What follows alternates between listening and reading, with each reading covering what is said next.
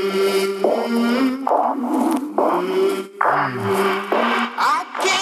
do I know what I think until I see what I say? There's dirt on my hands. Strong like a tree. The Green Notebook, carried by military leaders around the world. Within those pages are sweat, tears, triumphs, and the hard-won lessons of life. Lessons worth sharing. Each week, the team dives into the notebooks of military leaders, business professionals, authors, athletes and coaches, and entertainers to share lessons and help you lead with the best version of yourself.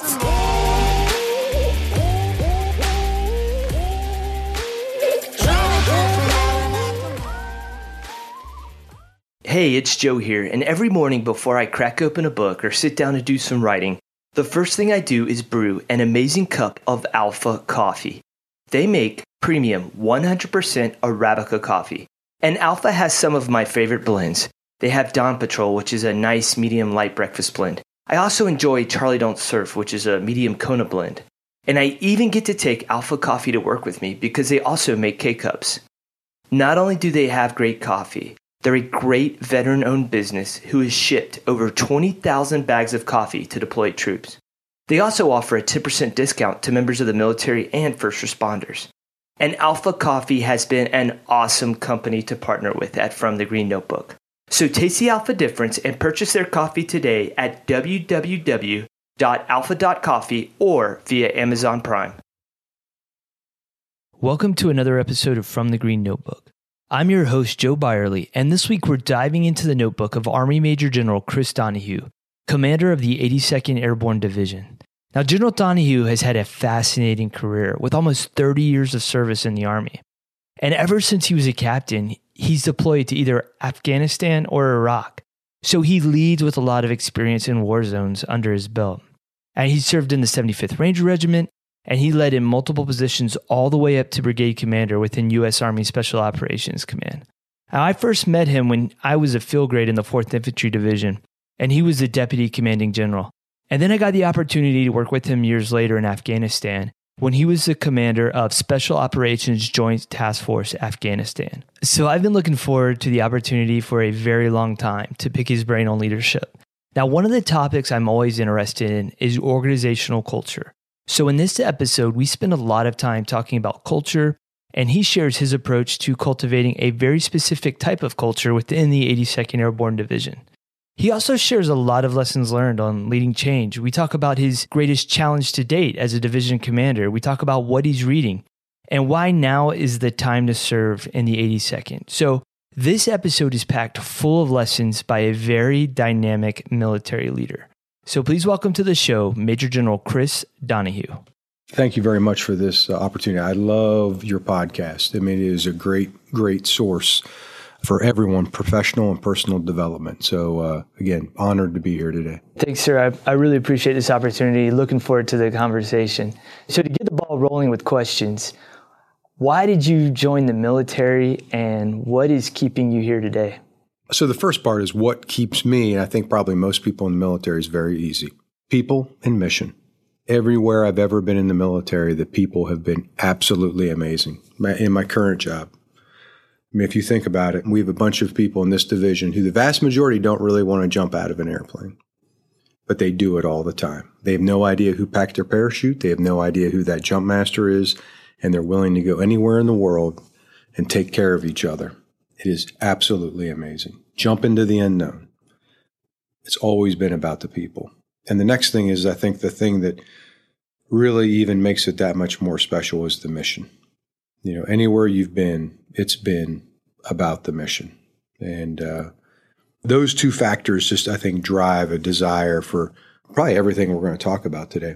I am a little worried as we kind of continue through. You know, a lot of people have joined or stayed in the military because they were deploying so much. So I think, you know, we're an Army in transition. We're going to have to figure out how we retain this top talent when they're not doing all the things that they probably have joined to do. Sir, let's talk about that a bit before we continue on with your career. I mean, you talk about retaining top talent in the military, not deploying anymore. So what are your thoughts on that? Like, how do you go about doing that?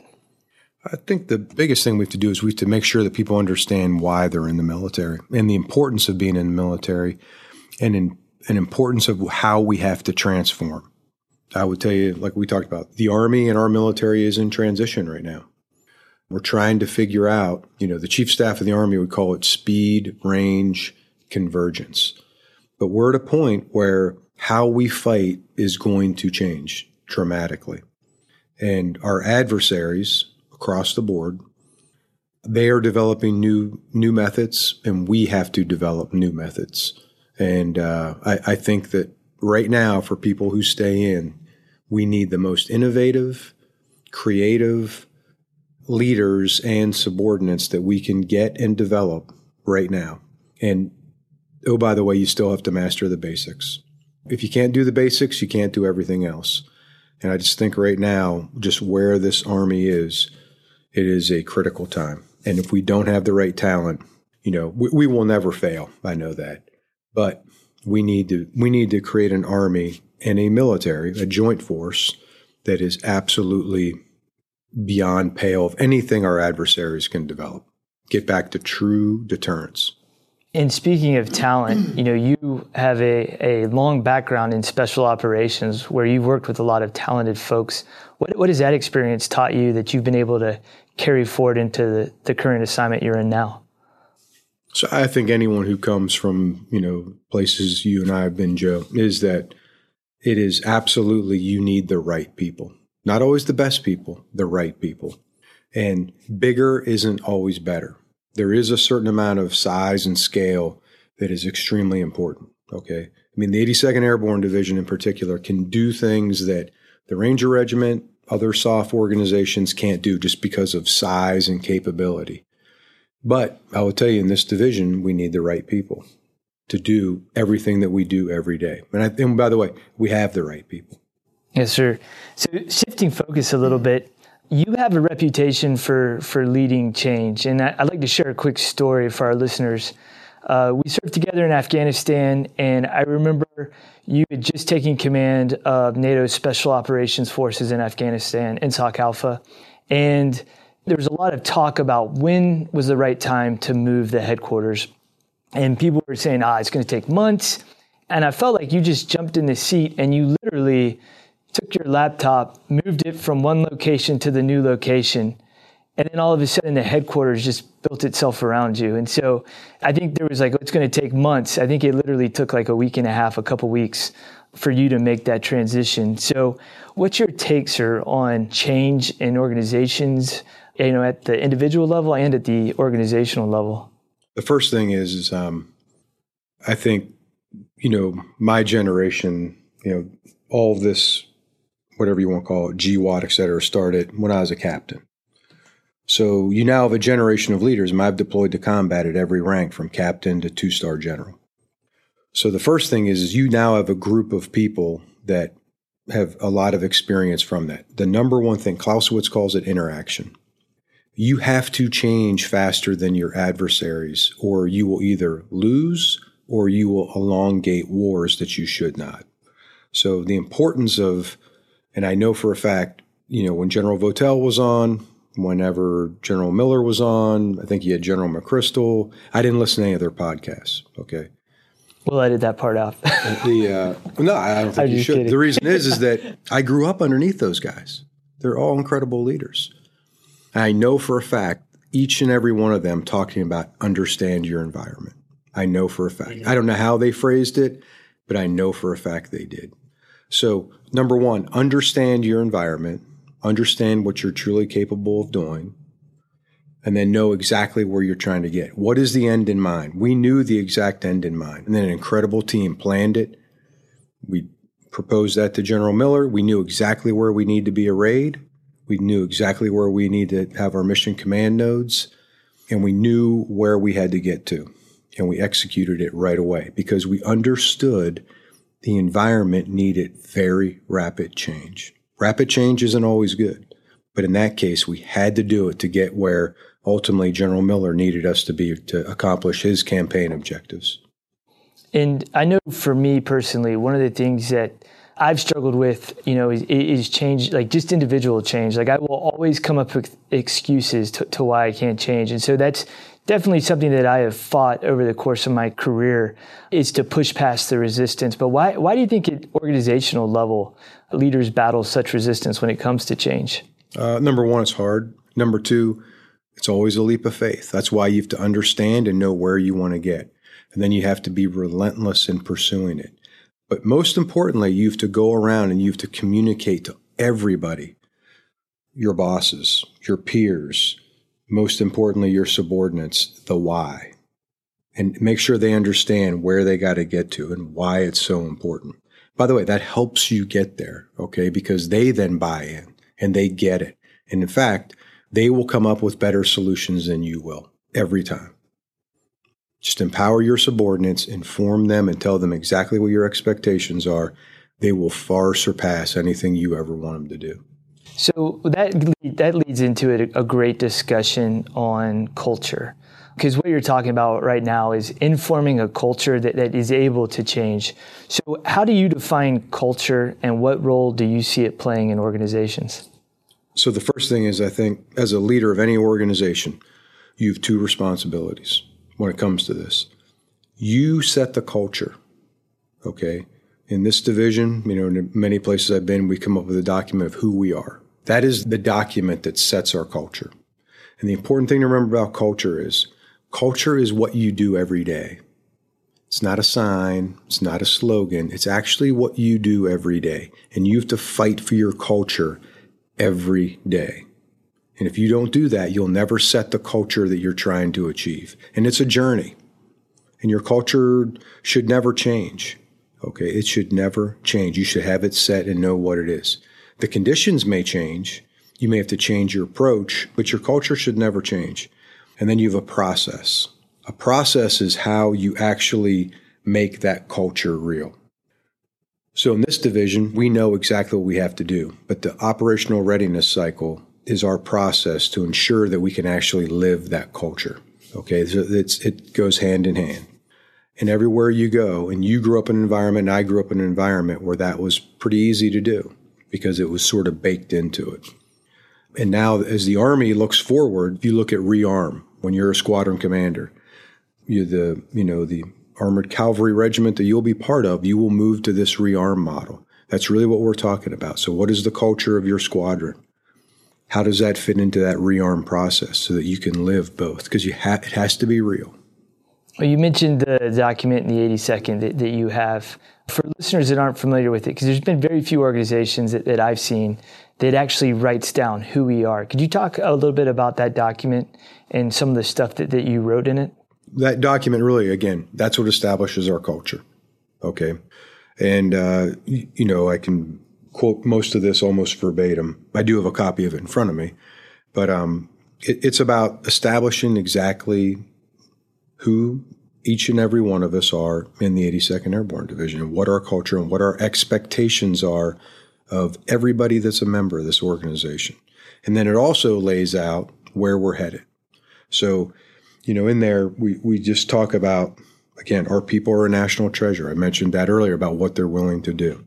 We talk about how we treat each other. Okay, as if a paratrooper is being attacked, harassed, using drugs, discriminated against, or facing prejudice, we demonstrate the courage to take action. We do not tolerate fratricide in our LGOP.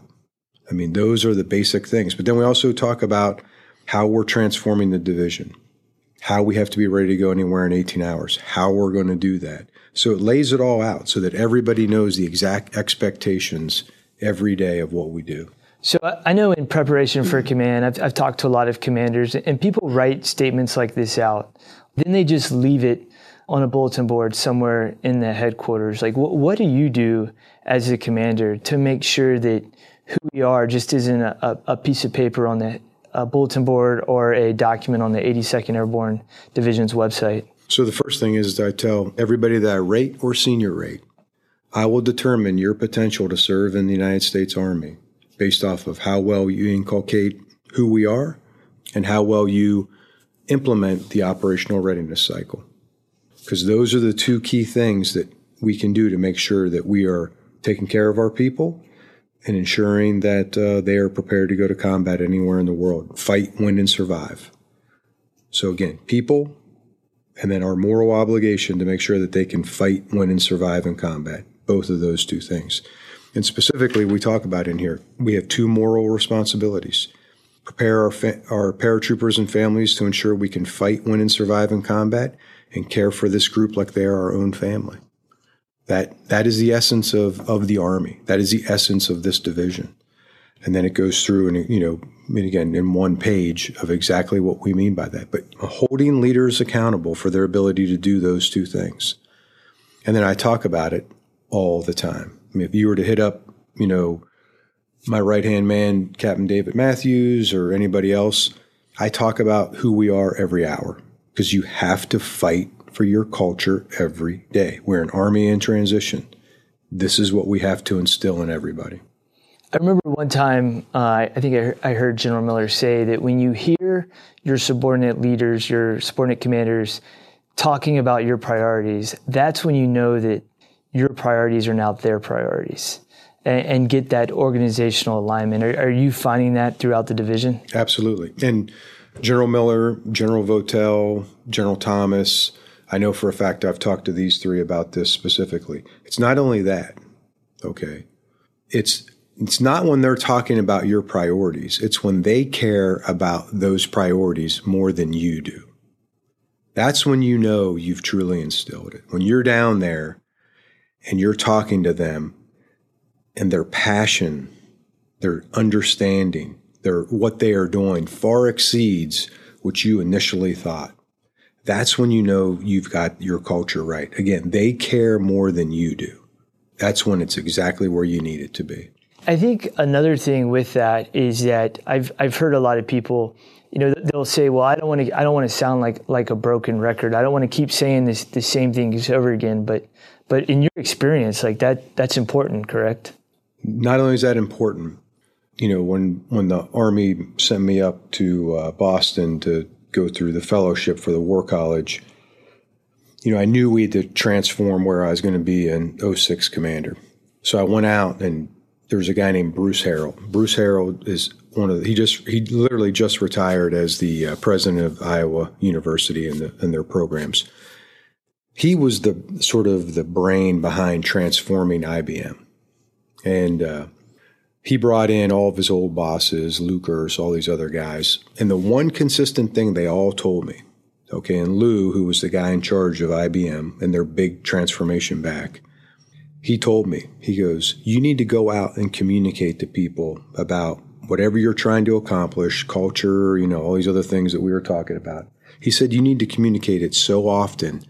And he was a pretty gruff guy. He's still around. But he said, whenever you're about ready to vomit because you've said something so often in the back of your throat and you're so tired of saying it, he said, you're only halfway there.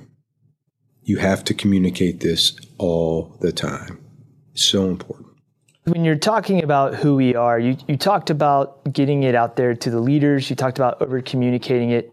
But I know a lot of times in organizations, I feel like we play a game of telephone where we say something to those around us, and by the time it gets down to lowest levels, it's a completely different message. So how do you overcome that at the division level?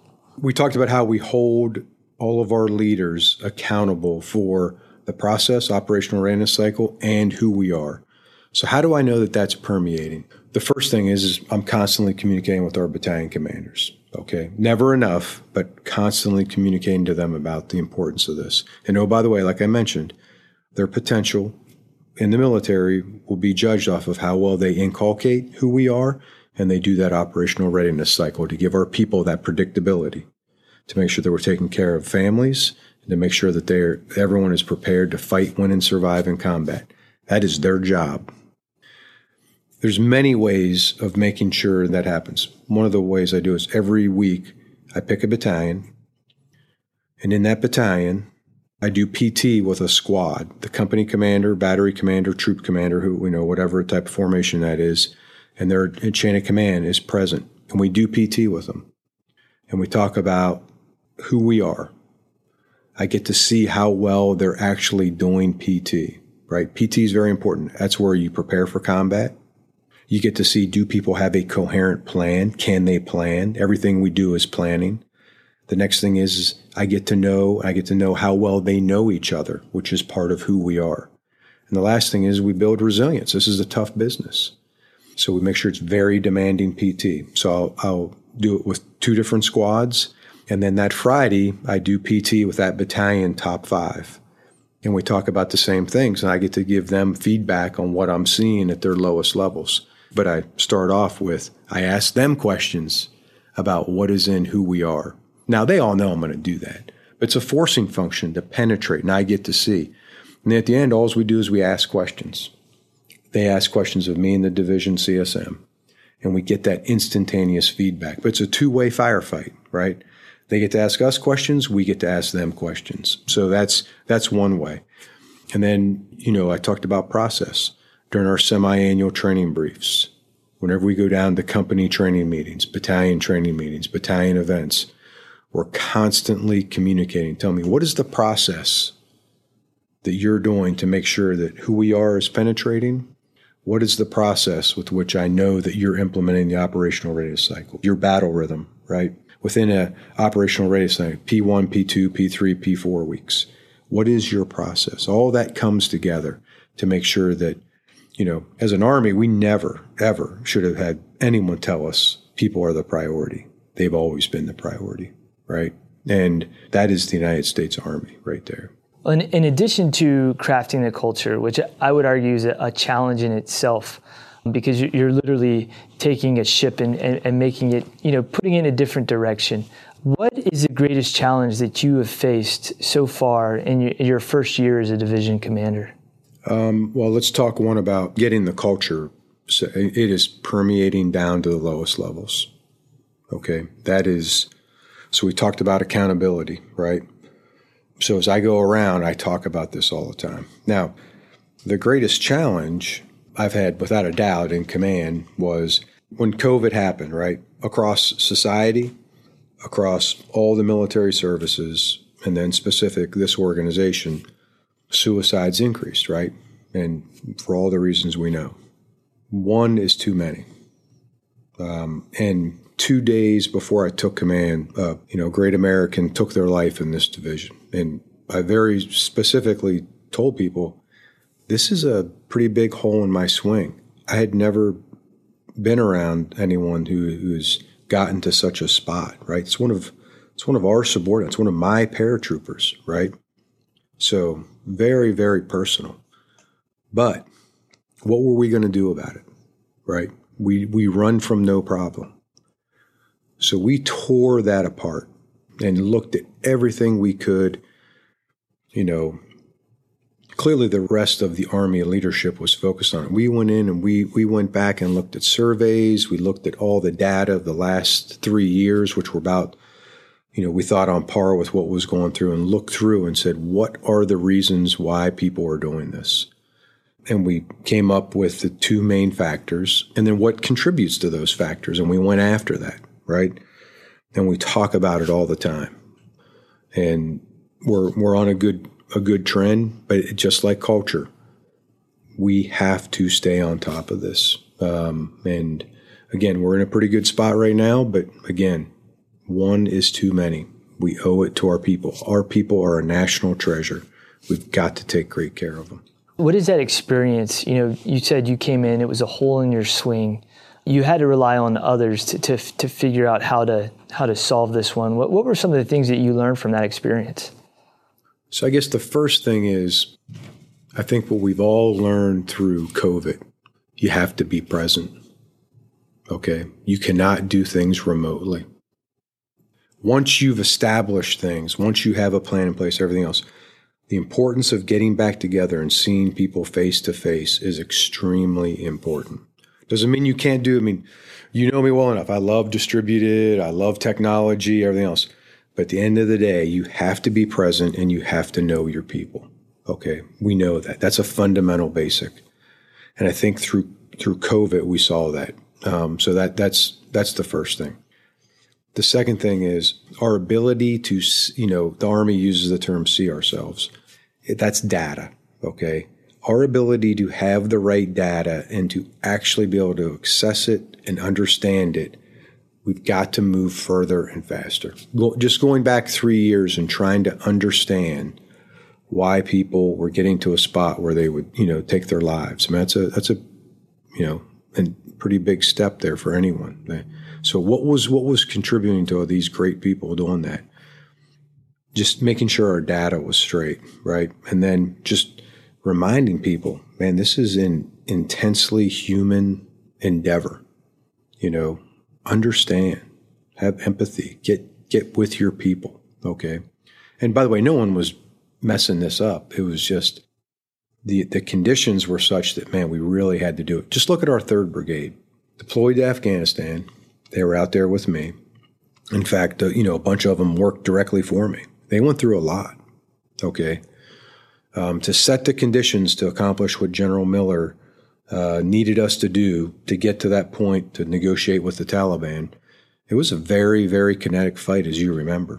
Okay, so they saw a lot. And then they came directly home and immediately went into isolation. And they couldn't go on block leave. And again, no one could change that. That's just, we were in the middle of a pandemic. So to watch what that brigade went through, okay, and then watch the leaders and all of us try to figure this out while balancing all that, those guys and gals went through a lot. But the leaders did, as we identified things and were changing stuff, pretty remarkable. So, I could go kind of on and on this topic, but I don't want to time thief your podcast. These are great lessons, sir. I remember when I graduated college and I was finally done with anything remotely related to academics, because Iraq and Afghanistan, the 2 wars had just kicked off. And in my mind, I'm thinking, okay, like war fighting is kinetic. It's not as much, thinking, it's more doing. And so I was so happy to leave books behind, but I quickly realized that wasn't a thing. Like great leaders in the military continue to self-develop, continue to read.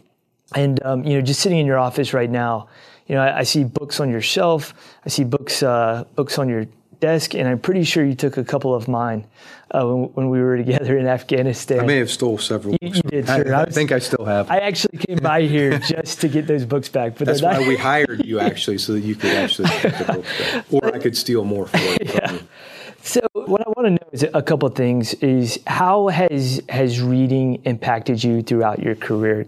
It's not just reading, okay? It's also making sure you understand your environment. But again, it's understanding what you need to read and when you need to read it, because you only have so much time. But also, where do you go and visit? Okay, battlefield circulation, right? I think, having watched a bunch of different leaders do battlefield circulation, the one thing that I took away from it, it's just not to go out and visit with people. You have to have an end in mind. I'm going to go out and I need to answer these questions. This is why I'm going out to do battlefield circulation. Doesn't matter what level you're at, platoon leader to the chairman of the Joint Chiefs. And then what are you doing to prepare yourself for whatever you're going to do next or what you're in the middle of? My point to all this is you have to understand your environment ultimately, and that should drive what you read. So if you know that you're trying to transform the 82nd Airborne Division, right, so that we can deploy out of a known strategic hub and still give options to senior leaders to accomplish strategic and operational surprise in some form and maintain tactical surprise, I should probably understand the environment of how do you do something like that. So reading stuff about what is going on and just what our adversaries are doing, what social media is doing, tail watchers, everybody else, to make sure that we can get out of here without people understanding what we're trying to do. Because you're not going to hide the fact we're deploying. Okay, but how do you confuse people? So what do you read for that? How do you understand your environment? What do you read? All those things are so important. And that's just one example. But reading is hugely important. I can never emphasize that enough, but it has to be for a purpose.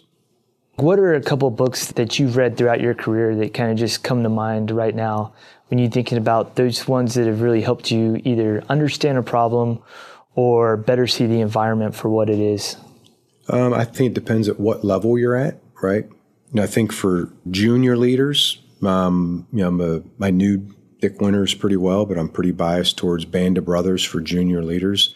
And it's not for the reasons everybody usually thinks about, hey, Dick Winters and the rest of those guys, they were phenomenal. Because there were a lot of phenomenal companies in the 82nd, the 101st, across our Army, right? But it talks about the true human dimension, what it was really like. Sobel's a great example. Lieutenant Winters and Captain Sobel did not like each other.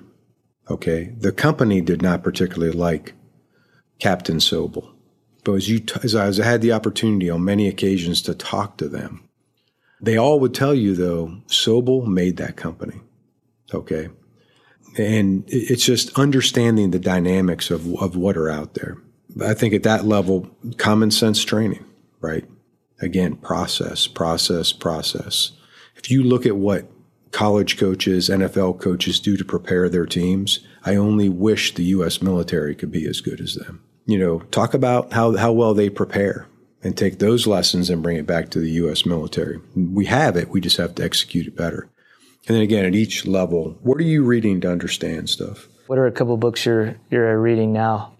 So one of the really good book I just finished was The Engineers of Victory, which took several key areas from World War II that we had to understand the problem, change while in contact with the enemy to achieve tactical, operational, and strategic things. As an example, how did we get, if you look at the war, in the Atlantic, the Battle of the Atlantic, how did we get all of our supplies to the United Kingdom so that we could get onto the continental shelf and defeat Germany?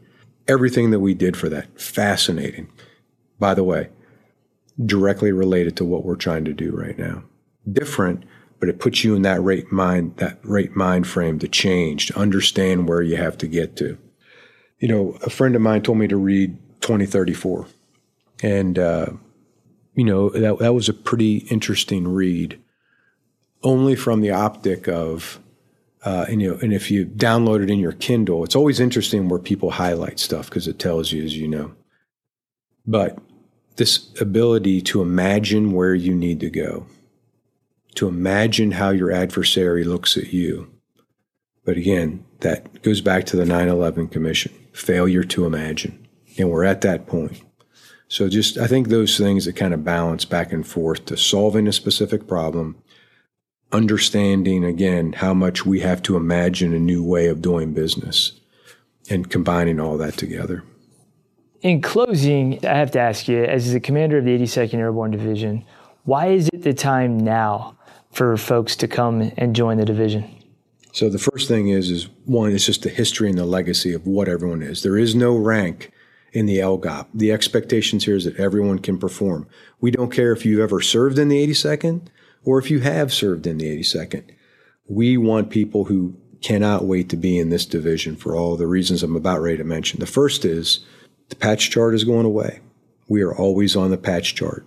It's called the IRF-1 capability. Okay, anywhere in the world, division capability, an IBCT, DIVARTY, soon an MFATF, a multifunctional aviation task force.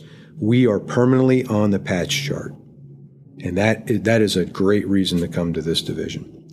The other one is, like we mentioned, we're an Army in transition. What this division is doing to transform how we're going to fight from the division level, from Project Convergence 21, all the way down to all the things we're testing. We are getting all the capability to truly transform the way the Army needs to. And again, I just go back to, our people are a national treasure. How many people are willing to jump out of an airplane with, you have absolutely no idea who packed your parachute? You probably won't know who that jump master is, but you're willing to go anywhere in the world in 18 hours and jump anywhere, air, land, however you're going to get there, and trust each other to do that. That is why it's incredible to be in this division. Well, sir, thank you so much for your time today. This is a great interview. I think as we were talking before we got started, it's my first in-person interview, especially as we started the podcast in the middle of COVID. So I really appreciate you making time today to talk to me and for the From the Green Notebook listeners.